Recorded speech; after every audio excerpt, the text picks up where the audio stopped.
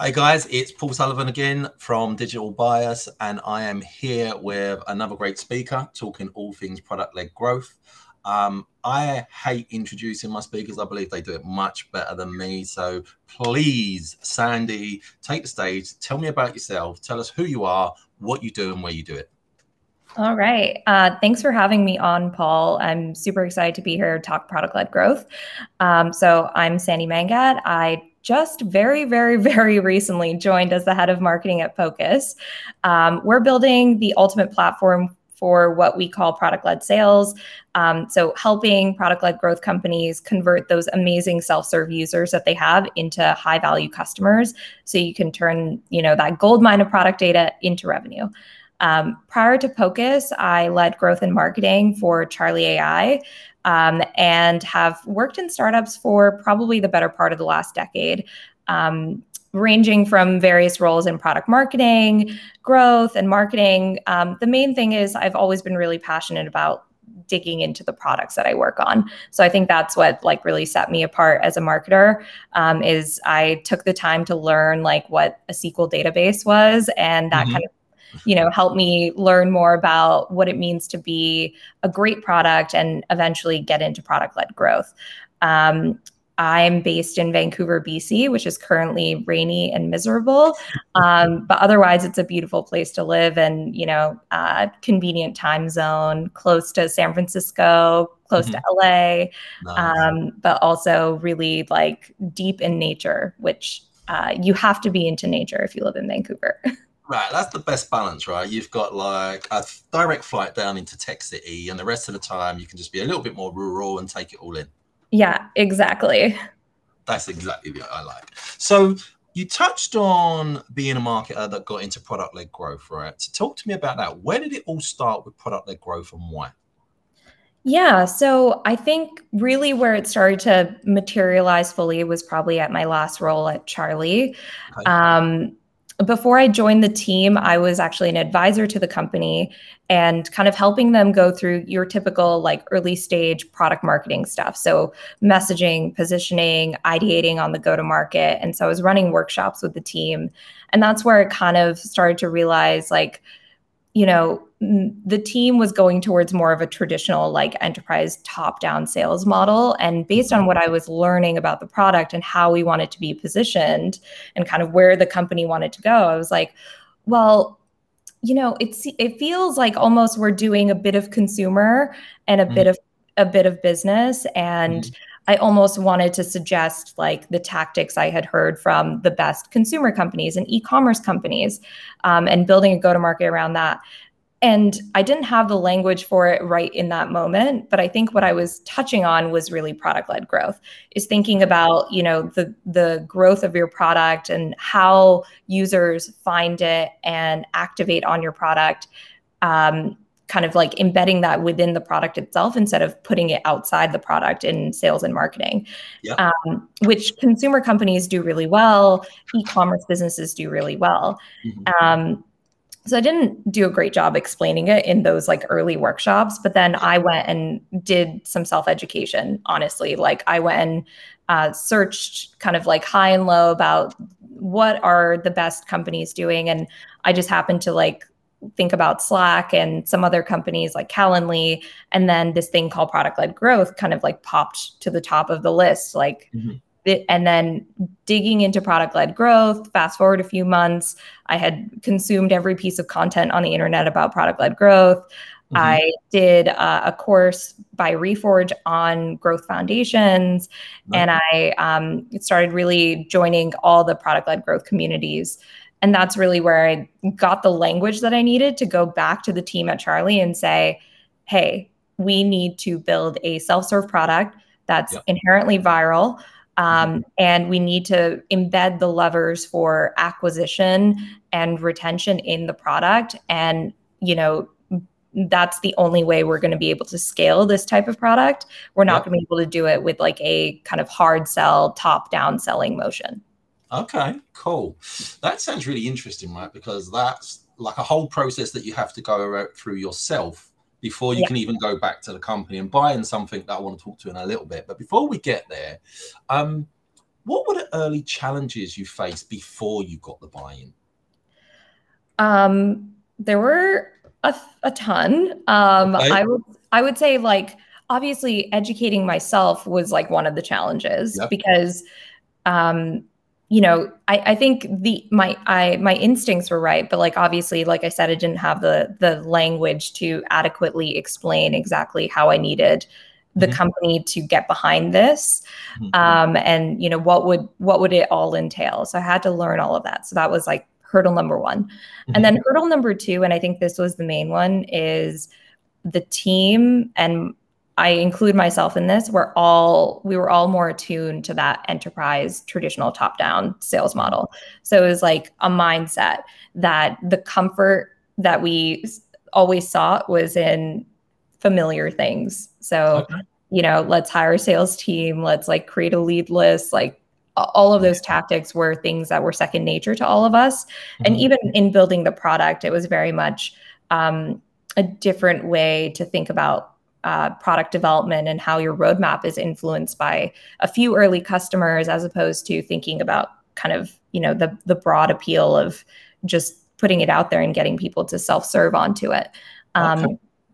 So I feel like that was probably the main challenge.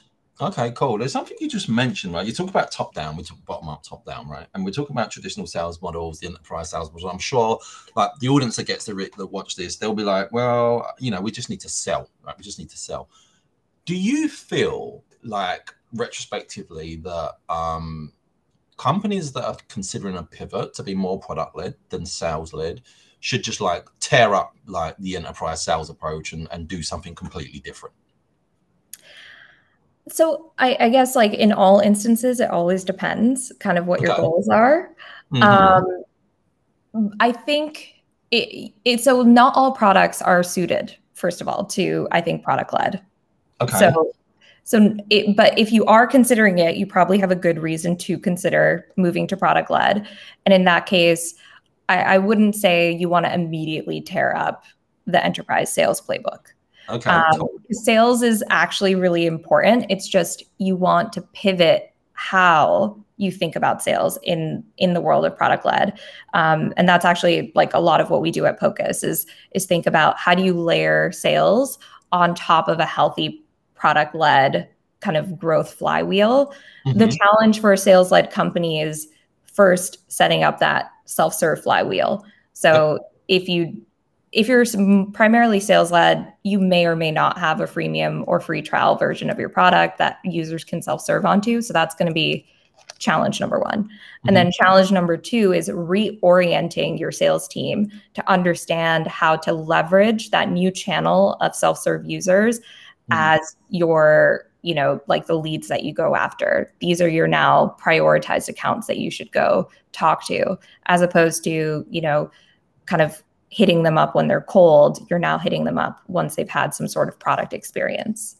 Okay, so just staying with sales a minute before we move on.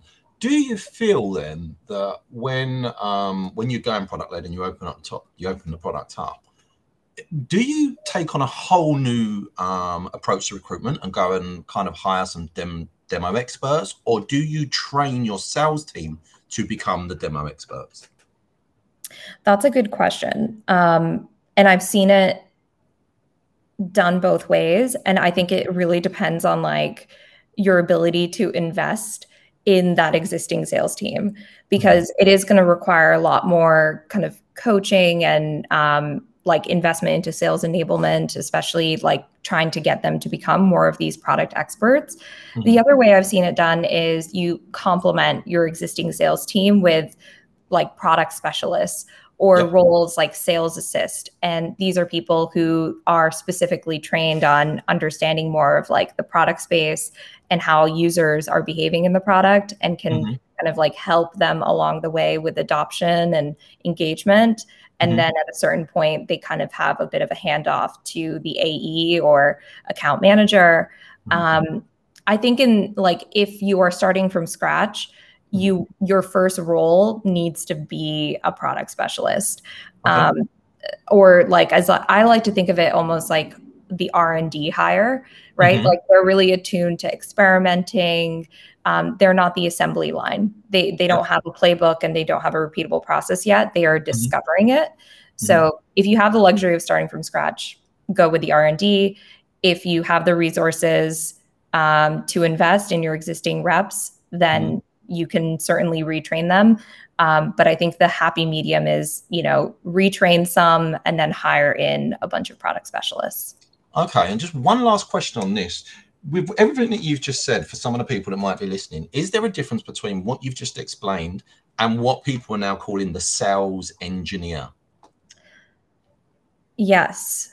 So okay. I think typical, and people can feel free to correct me if I'm wrong, but my understanding of what I've seen about sales engineers is sales engineering roles are like solutioning often with customers. And I've often seen them be like very consultative.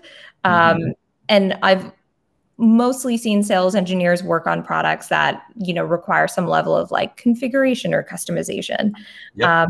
And so the persona that you hire into sales engineers, and like, you can certainly kind of like pivot that to suit your needs. But I think like the persona that self-selects into sales engineering might be more of that tinkerer and somebody who can like, build new types of demos on the fly for bespoking something to a specific customer.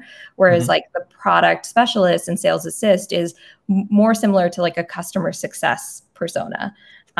They're really like leading with customer empathy and really trying to understand how to get you to value quickly within the confines of that freemium or free trial product that you're using. Okay, thank you. Thanks for clearing that up for us. So tell me about, you've got buy-in. How do you start setting and managing expectations? Pretty simply, do not ever promise that product-led growth is going to be some sort of magic bullet. Like that is the number one thing is I think, and especially like in my experience, sometimes when you use these buzzwords like product-led growth, leadership can latch onto it and then think of it like this magical mythical thing, and then it gets into your kind of like investor outreach. It gets into your reporting to your board, like we're doing this product-led growth thing and it's going to be game changing. Like do not set yourself up for that, because product-led growth is a long game. And there will be, those walls that you hit. And so managing expectations is super important. So you need to really state, like, what are we trying to accomplish when we're going from 0 to 1? What are the objectives here? And being very clear about, this is what we want to achieve. This is how we're going to measure success. And essentially like create a one-pager and put all of that stuff in writing. And it's fine if you change it, but, consistently go back to that as your guiding light, your North Star, whatever you want to call it. And then, from 1 to 10, there will be another set of expectations that you need to set. But I think it's a constant process of setting and managing expectations and just making sure that everyone's still aligned on what the goals are of the company, and making sure that whatever you're doing from a product-led perspective match up to those, like higher level corporate goals. Okay, cool. Brilliant. And so talk to us about what some of the benefits are of a transition from sales-led to product-led. Honestly, one of the ones that really sticks out to me that I've noticed is a culture shift. So I think one of the things I noticed in moving from a sales-led to a product-led is the team became a lot more collaborative. I think in a traditional, more sales-led organization, you can kind of just burrow into your silos and kind of bury your head and do what you need to do because you are just worried about this narrow slice of the funnel. But I think in a product-led world, everything is a lot more interdependent. And Yep. so the company becomes a lot better at collaboration, a lot better at working cross-functionally. And I think that has like a really net positive impact on your culture. So it becomes like a culture of transparency between teams, a culture of, you know, deep collaboration instead of like staunch ownership and drawing battle lines between teams and, you know, being like, I own this and you cannot have an opinion here. Yeah. So to me, that was one of the biggest benefits. I think kind of more of the benefits that are touted at a like big scale is like allows you to, I think, scale faster in the long run. Obviously, like the unit economics of being product led are much better than being sales led. Obviously, you can handle the waves of something like a global pandemic a lot better because you don't have boots on the ground. So there's all those other benefits that I think are, you know, well documented. But I think the thing that I talk to a lot of people about is just what it does for a company culture. And I think it just creates a much better environment and I think culture of product excellence. Yep. Okay, cool. Thanks. That's a really, really good answer. I know that for people watching that you sent me a deck, and some of the questions I'm gonna talk to you about are from the deck without actually using it. And one of the things that was really interesting when I was kind of just glazing through it was that you mentioned loops and not funnels. Can you expand on that for me a little bit? Yeah. So this actually like dovetails perfectly from what I just said. So in that example where you're kind of burying your head into the ground because you have a narrow slice of the funnel, that's what funnels do. Funnels create these organizational silos. They create metric silos. So in my experience as a marketer for years working at more kind of enterprise B2B companies, I was tasked with increasing our MQLs. It was all about marketing qualified leads, like fill the funnel with marketing qualified leads. Yep. And then toss them over the fence to sales. And then guess what? Like 98% of those MQLs never turn into any sort of closed business. So it's like, why are we spinning our wheels on all of this stuff? And then it never closes. And the feedback loop between the funnel, like a funnel goes this way, it doesn't kind of like go back up. Yep. So just from a visual standpoint, funnels are a bad way of articulating how good companies run. Everything should be a feedback loop.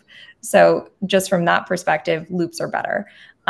But growth loops actually have kind of a bigger foundation in that they allow you to articulate your product model, your product's growth model, your acquisition model, and I think your overall business model into one framework where each input into the loop has a compounding effect on growth. So for every one user you bring into your product, you're actually then multiplying them by, you know, they refer friends, they invite friends to their team, they share a dashboard. All of these things have a compounding effect. And now, if you go back to my marketing example of thinking in funnels, as a marketer, I would never care about what happened to a user once they became activated on the product. But when you think in the loop, marketing has impact across the whole loop because you are responsible for acquiring that user, but then you also need to make sure they stick around. You need to make sure that they're incentivized to share your product in some way. And so you can't just bury your head in the sand. So this kind of like backs up, whether it's in product or marketing, the flywheel effectively is like the best, right? Because the more you can do it, the more speed you pick up and the bigger the growth spurt. So that makes a lot of sense. Thank you for that. And what steps do you take in that process that are repeatable and scalable? So I think in the early days, honestly, a lot of it won't be repeatable and scalable. Okay, so well, that's good truth, right? Yeah, that's the truth. For example, like when we first started thinking about how we're going to set up our self-serve and onboarding, we did white glove onboarding. We onboarded every single one of our new users ourselves. So I probably hosted like 200 just on my own. Our founder was doing it. We were all doing that kind of really unscalable stuff because then that allowed us to figure out where are the friction points, where are, like the areas users are getting stuck. And then that allowed us to then create a more repeatable and scalable version of onboarding, which was all self-service. So I think like one of the key steps in figuring out how to make things repeatable and scalable is first doing things the unscalable way. So do it the unscalable way first, learn something, and then you kind of operationalize it in a repeatable and scalable way. Because the truth is, when you first start doing something, it's never going to be exactly how you need it to be. And it's not, there's a lot of learning that needs to happen, a lot of testing, a lot of iterating. And it just isn't worth it to invest all the upfront cost of making it automated and repeatable and scalable if you're just going to change it. So do it unscalable first, learn what you need to learn, and then move into figuring out how to make everything repeatable and scalable. And that's investment in documenting process. It's aligning, people on your team to kind of own specific swim lanes, and then the tooling to help you support that. So investing in a good product-led growth tech stack, like, self-plug, something like Pocus would be included in the ability to make this model repeatable and scalable, but so would investing in a good data warehouse, investing in a CRM that's set up properly. All of those things help make it repeatable and scalable. Great answer. And so that kind of really ties in with like your product roadmap, right? As you're moving along, you kind of keep iterating, learning, iterating. And so talking about that in specific terms to product and product-led growth, what are the differences between, I'll start that again. What are the differences between building product features and being product-led? Yeah, so this is one that I hear all the time. I've heard so many people say, like, I don't understand product-led growth. Isn't that just building a good product? And to a certain extent, they're not wrong. Product-led growth, I think, is just a bit of a buzzy word right now. Premium and free trial have been around for a while. Bottoms up has been around for a while. We've just slapped a bit of a label onto it. But I think there is a real need to educate on this difference between just building a good product with good product features versus being truly product-led. Because I think you can build a great product that people love that is really hard to self-serve onboard yourself onto. That is really hard to make sticky within your organization. It becomes shelfware. Like you, the CIO, loved the product, and then you rolled it out to your organization, and then nobody used it. I think when nobody uses the product, it's almost always because you haven't thought about user psychology. You haven't thought about how to make that product sticky. And I think when you think about the best product-led growth companies, they're not just thinking about a widget to solve problem X. They're also thinking about how you make that part of your workflow, how it becomes part of your everyday routine. And I think those are the things that are uniquely associated with product-led growth, that you need to think about acquisition and retention as part of your feature development, kind of like at a high level. And then even more tactically, I would say a lot of companies aren't always instrumenting to make their features like data driven, right? So that's something we had to teach our engineers was, okay, every time we build a new feature, we also need to like build the event in Segment. And because without the visibility into the data, we don't know how to improve our product, because we don't have like a customer advisory board of 3 enterprise customers. We can go and say, hey, do you like X? We need to learn whether people like X, and then iterate and test and all that kind of stuff. So I think there's definitely a big difference between just building features and being product led. And it has a lot to do with being a little more, I think, tapped into users' behavior from a like user psych perspective more than anything. Okay. And, I had a conversation today, and it's a great answer you just gave me there. And it just dawned on me that someone said to me today, what's the difference between a growth hacker and someone who's like becomes a product-led application person? I feel like growth hacker has a bit of a connotation of being kind of doing slightly more gray area things to like, get more people onto the product. Okay. That's at least my perception of, I think, the term Mm-hmm. growth hacker. I think it's become a little bit like you're really just trying to exhaust the list of tactics to get more users. And it's, I think, a lot more focused on acquisition. Okay.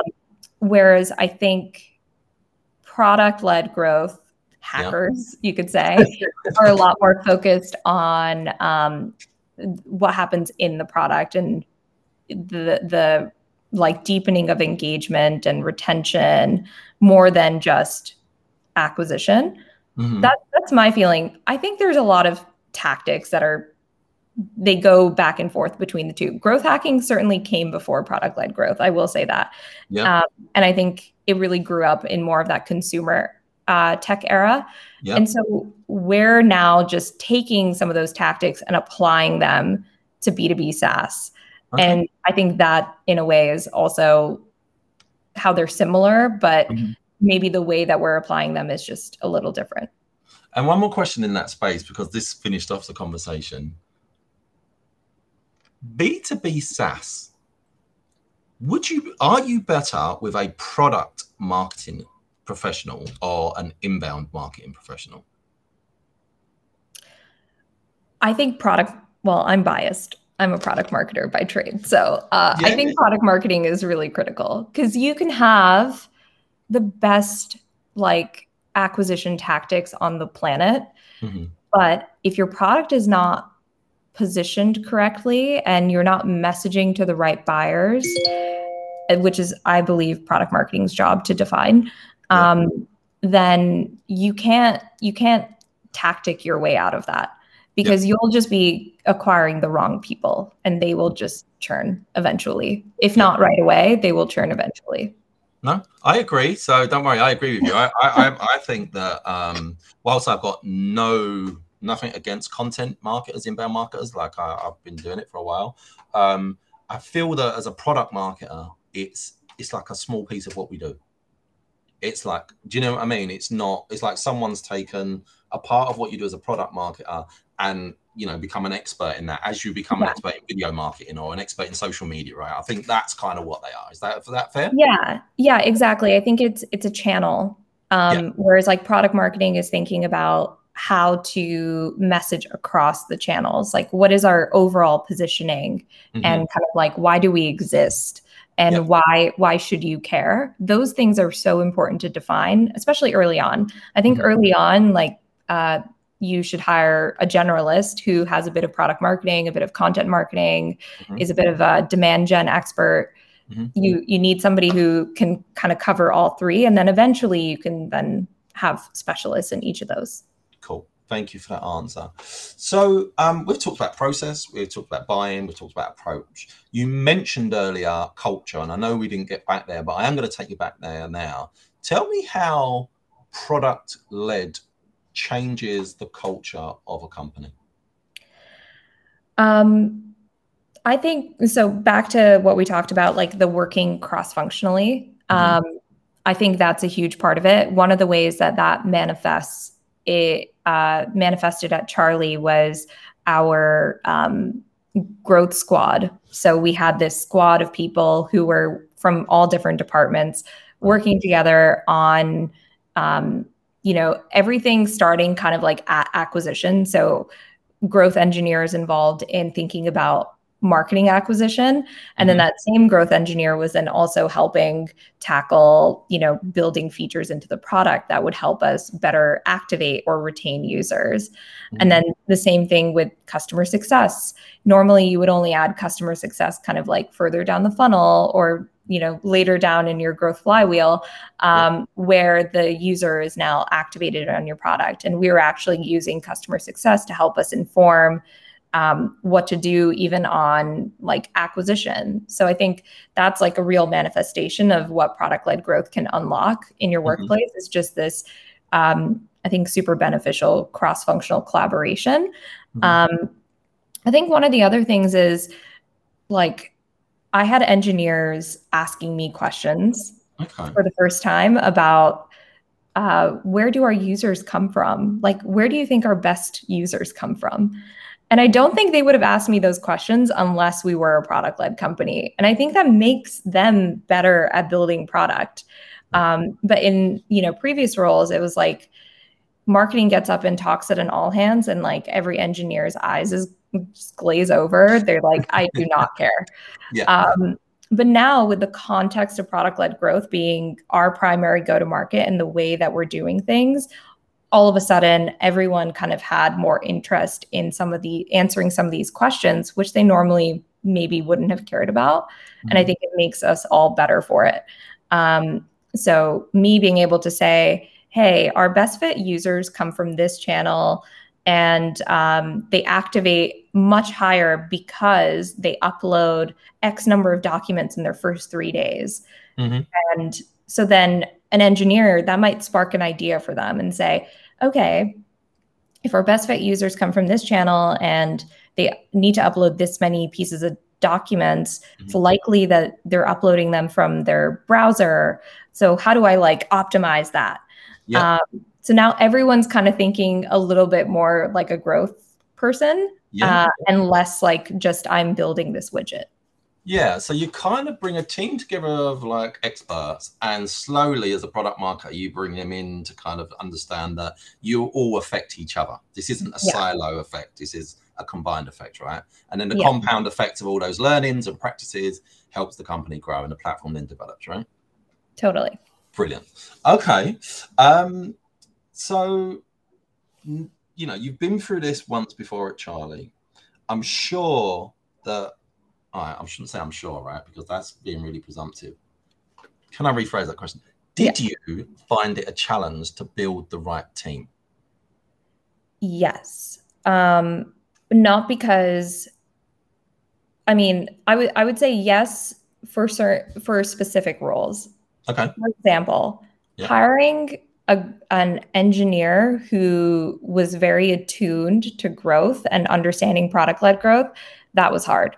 So we specifically wanted to hire on to, be part of the growth squad, a growth engineer who really could own basically the same end-to-end that I did, which is from acquisition all the way to paying customer. And finding engineers who are both, I think entrepreneurial is the right word, entrepreneurial in the sense that they understand the broader dynamics of the business, not just what is going on with the product. That was a little challenging. I think because if you're entrepreneurial and an engineer, you've probably started your own company. You're probably not working for somebody, but really finding a good growth engineer, we spent a lot of time on that role because we wanted a very specific type of person to join the team. So I would say that was a bit of a challenge. Before you move forward, Sandy, for people that are listening, what were you looking for in this hire? People are going to be like, well, that sounds great, but if I don't know what a growth engineer looks like and then I have to go and hire it, I can just put the title down there. What am I looking for? Yeah. So I think assessing their understanding of how products grow was one of the key things we were trying to understand. So you don't need to know all the lingo, right? You don't need to know what a viral loop is. You don't need to know what a network effect is. We weren't looking for someone who understood jargon, but we asked questions like, do you use LinkedIn? If yes, how do you think LinkedIn grows? What is the growth engine behind LinkedIn? And if they could explain something like that, that gave me a good sense of, okay, this person not only understands that, LinkedIn is a networking platform that connects, you to your professional network, which is the technical terms, right? And then they have all of these underlying technical things. They don't just explain that, but they can also explain the way that LinkedIn grows is that you join LinkedIn and then you invite your network to connect with you. And then those people invite their network to connect with them. And then you post content and that content gets liked by somebody and it gets shared. And that is all kind of the growth flywheel in action. So having somebody who can explain that one of the indicators that they could explain it was having built their own products. So if you've built a product like a game or some sort of just like side hustle project that you were really passionate about, you probably understand that. And that's actually who we ended up hiring, was somebody who had the experience of just in their free time, they built like a gaming platform. I think it was centered around like FIFA, maybe. I can't remember exactly, but they had the experience of like, I would go into the forums and figure out what people didn't like. And I would use that, and then I would go fix my product. And then I would think about, okay, how do I get more users to invite their friends? Like explaining all of that kind of stuff told me that this person would be a good fit. It's getting back to that like R&D type persona, right? Like somebody who's familiar with tinkering, experimenting, knows how to ship and iterate really quickly. Okay, cool. And thank you for that. That's really interesting, because it kind of comes back to what I think is like my normal understanding of what a growth team should be. And they're just entrepreneurial. It's entrepreneurial, right? Like raw talent is like, you have your skill set, but if you're not entrepreneurial, you can't fit. You're not just going to job at being in a growth team, right? That just doesn't go hand in hand. So but some companies might find that difficult, like especially if you, some people come out of a corporate environment, and so they're quite rigid and they think they're flexible, but actually they're really rigid. We work with founders, we know this, right? And also some people find that threatening. I don't want someone to come in and kind of be a superstar under me, because that could take me out of my position. So have you come across that challenge, and have you solved that? I've seen it in other companies that I've like known. Fortunately for me, like that's never been my experience. Because of working in startups, I think everyone is expected to be a little entrepreneurial. Especially a lot of my experience in startups has been at, Series A, Series B, Series C companies. So still relatively early, where you don't feel like you're kind of like put into a box yet. You eventually do. And so that's never been my experience, but I have seen it. And I think it's unfortunate, really, because that kind of like energy that the entrepreneurial spirited person brings to your company can't be beat. And if you are limiting that by kind of, you want absolute control and you don't want, essentially when you are against it, like you're afraid of being challenged, I think. And if you're afraid of being challenged, then maybe you don't have as much confidence in your ideas. I'd agree with that. Okay, so I've got a couple more questions, and then I'm going to talk about Pocus, right? So firstly, give me your top 10 ideas for getting started with PLG. Yes. So this is again from that deck that I had previously sent Paul, and it was just kind of like a bit of a brain dump of, here's where I think you should start if you're thinking about product-led growth. So I obviously can't go through all 10 of these right now, but I'm going to talk about a few of them that are my favorites. Brilliant. So if you're more sales-led today and you're wanting to get started in PLG, there's kind of two areas that you could either focus in. You could either think more about product and trying to make your product more self-service, or you could think maybe what are some other things that are more marketing related that I could do to start to make my product inch closer to being self-serve. So let's start with the first one. So if you're going to go focus on product, obviously a great place to start is self-serve onboarding.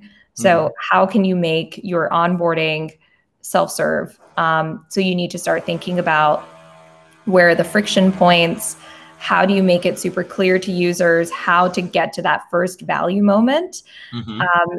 And then you really need to think about documentation, like creating the knowledge base at this stage. Mine your Zendesk and look at what are the most common questions people are asking, or ask your salespeople if sales is currently leading this process, or your sales engineers, what are the most common questions people are asking? And then, document that. So try and make everything as self-serve as possible.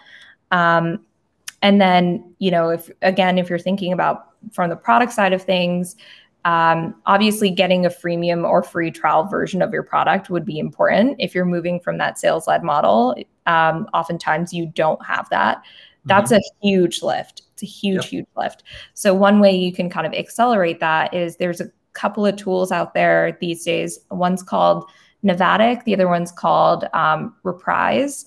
And they both help you make your product demo feel more like a free trial or a freemium. So it's an interactive demo, makes you really feel like you are the one in the driver's seat when in fact it is just a demo.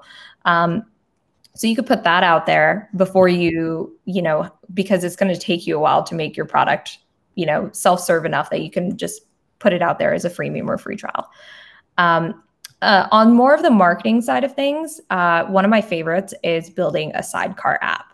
And this is the one that I get super excited about because I just think it's so clever. And a sidecar app is essentially a way to give users a feeling of your product. So they're getting some sort of touch point with the product before the paywall. But it doesn't need to be your actual product. It's a sidecar. It can be adjacent to your product's value. An example of this is HubSpot. HubSpot does this really well. So HubSpot, we know, is a marketing automation platform and a CRM. But they also have all of these sidecar apps. They have a email signature generator. They've got like a keyword scoring tool. They've got all of these tools that their marketing team probably built that are adjacent to their product's value. So the persona who wants their product probably also could use, they could use those things. And they get an experience of the product without actually having to buy the marketing automation platform or the CRM. If your product is already self-serve and you want ideas on how to take like even more advantage of PLG, I would say the one I want to talk about is focusing on defining PQLs, so product qualified leads, and figuring out how to operationalize them for customer-facing teams. So if you've already got that self-service growth flywheel off the ground, but you're not necessarily now thinking about how do I expand these users and how do I expand these accounts, thinking about product qualified leads is definitely one of my top 10 ideas. Okay, cool. Thank you very much for that. And just to kind of flip that on its head, are there any like myths about PLG that you could debunk? Yeah. So the big one, and we've talked about sales a little bit already, is a lot of people, for some reason, seem to think that product-led growth means like you need to go fire your sales team, like that they are diametrically opposed. And I think it's because product is in the name, like it's product-led growth, not sales-led growth. And so people just automatically think product-led is the enemy of sales. And I think that is absolutely not true. And that's one I want to shout from the rooftops. The best PLG companies have sales teams. The only difference is they just set them up differently. And actually, I think part of it is like a lack of education on this. Again, PLG has become a bit of a buzzword. And I think when things become a little buzzy like PLG, the meaning starts to kind of filter differently to different audiences. And I think that whole, PLG equals no sales is driven by a lack of focus on that specific lever in your PLG playbook. There's a lot of education on what it means to set up the self-serve growth flywheel. And there's a ton of benchmarks and there's a ton of data, but there's like very little data on being in product-led sales, which is actually why we're running a survey via POCUS right now to figure out like what are the best product-led companies doing when it comes to sales? Like how do they structure their teams? How do you compensate your teams? And, like how overall is it different than a traditional sales team? Just because we were seeing that there wasn't any of this data out there, and it's creating this, myth that PLG equals no sales. Okay. So we talked about like a whole range of PLG problems, and sales versus product seems to be like a bone of contention, right? We're going to say that. Yeah. I personally feel like the best alignment can be marketing and sales, but it could also be product and sales, right? Because ultimately they do the same thing. If the product's good, it markets itself. If the marketing's good, you market the product well, right? But talk to me about POCUS and how POCUS is going to help solve the sales problem. Yes. So we are on a mission to make it so that your sales team doesn't feel kind of out on an island, which is what I think a lot of sales teams at product-led companies probably do feel like, especially if the sales function is relatively new. What happens is, I think a lot of great PLG companies, they scale their self-serve growth flywheel, and then they hit like a certain inflection point where now they feel like they need to get bigger deals. And they think that the best way to get bigger deals is to add a sales team.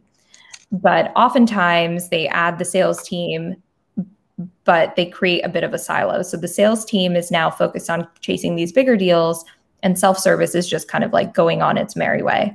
But they're missing like this gold mine of the self-serve users that could be nurtured and expanded into amazing, high value, high lifetime value customers. But because of the way that sales gets layered, sales kind of feels like it's out on an island, focusing on these bigger deals and following more of a traditional top-down model. So our position at POCUS is like that old school sales model does not work with PLG. Like you can't just slap sales on top. It can't be like that, because then you create the silos and the stuff that we hate. And so product-led sales is all about being able to leverage that gold mine of your self-serve users and turn them into your high lifetime value customers.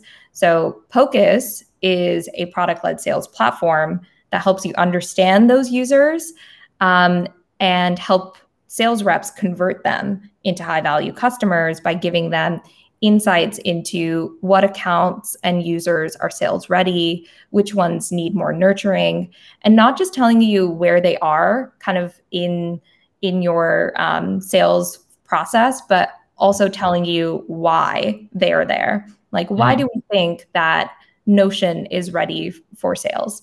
And then not just telling you that Notion is ready for sales, but then drilling down into all of the details of why you, the sales rep, should go and talk to Notion.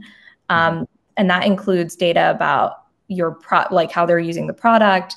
It includes just general information about the company, like how many people within the company are using the product and how much are they using it. And this is all information that a salesperson wouldn't have normally had. A salesperson normally lives in their CRM, and they're focused on just, you know, kind of working the leads in Salesforce. POCUS unlocks that product data plus the data that's in your CRM and puts it into a single view so that a sales rep has all of these insights and understanding of which accounts to prioritize. That's a really good answer, and I'm going to tell you why. Just before I came and brought you on, I jumped on with Ramley John at nice. right? And Ramley was doing his call was how to build a product-led tech stack, you know, for analysis and all of that stuff. And the one thing that they come up with was this was an area of problems for people, right? Is I think they actually said that they felt that within 2 to 4 years, sales reps probably wouldn't be living, for SaaS platforms, wouldn't be living in their CRM. They would be living in some sort of other software. Now, that other software could be POCUS, right? Yeah, we're making a big bet that it's going to be POCUS. I think it sounds like it's going to be POCUS. But just as I'm a HubSpot agency, right? And I heard you say Salesforce, and I didn't hear HubSpot. Like, is POCUS going to work with HubSpot or not? Salesforce is just the thing that comes to mind, mainly because I think there's like a lot of people who hate Salesforce. So when I think of like the big bad CRM, I just immediately think like, God, Salesforce makes it so hard. So that's more of a compliment. Yeah, like HubSpot is actually a lot easier to work with, especially I would recommend HubSpot more to PLG companies than I would Salesforce. Perfect. Pocus will work with HubSpot for sure. We are CRM agnostic. We'll work with whatever CRM you have.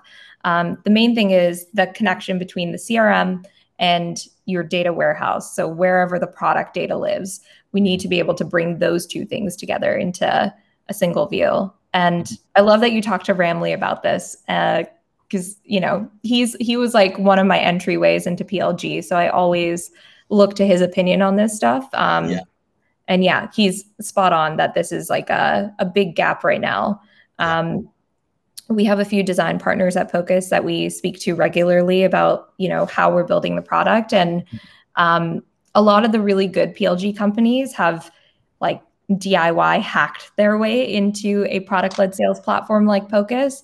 But all of them would much rather have something that's going to scale with them. They're all a little worried about their DIY solutions and how brittle they are, and the likeliness of them kind of falling apart, and also how many resources those DIY projects suck up. Just imagine like how many internal engineering resources you would need to like DIY this solution. Those people could be doing something much more valuable with their time, instead of kind of building integrations between all of these different platforms and trying to make sense of it for sales reps. Listen, I think it's been really, really good having you on today. I've got one question. There was only one question to ask. I'm really sorry about that. But John wants to know, what do you say to get buy-in from your leadership team? What do I say?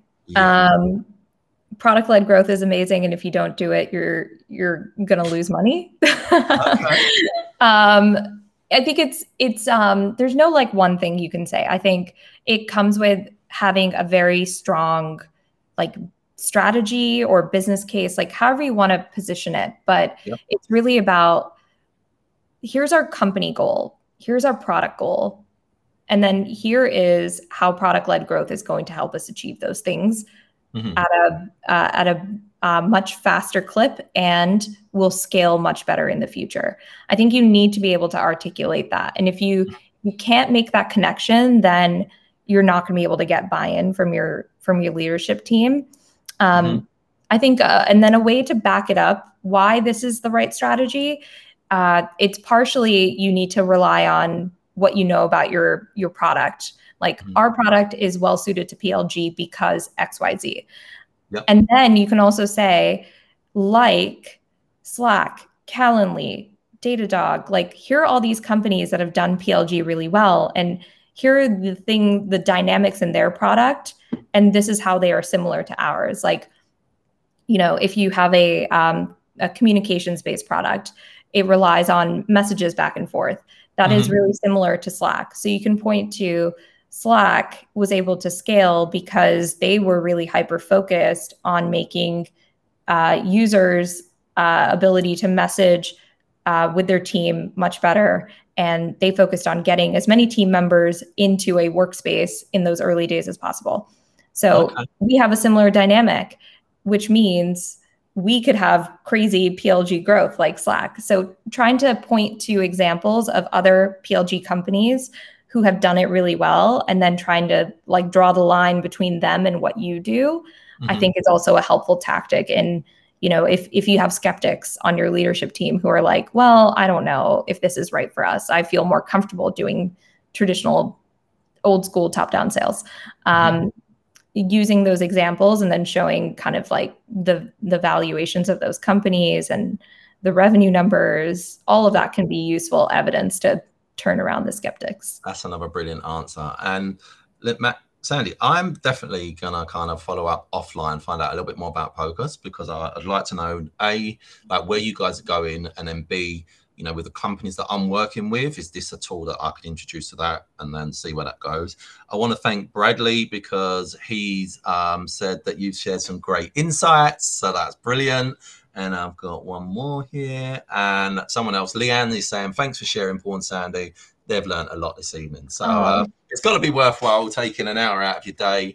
I really appreciate it. I'm Paul Sullivan. I'm the founder of Buyers Digital, and we work with SaaS companies to do a lot of what Sandy's doing internally, and we provide that helpful outsourced research. You can find us at www.buyersdigital.com.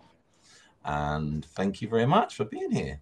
Thanks so much for having me, Paul. And thank you, Leanne Bradley, for those kind words. And if you want to follow up with me, I am Sandy at Pocus.com. If you want to get a little bit more info about Pocus.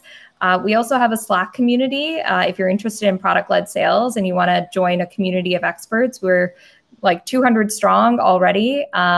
So if you go to Pocus.com, you can find out more about joining our community there. Perfect. Thanks a lot, Sandy. Appreciate this. Thanks so much, Paul. Have a great one. You too.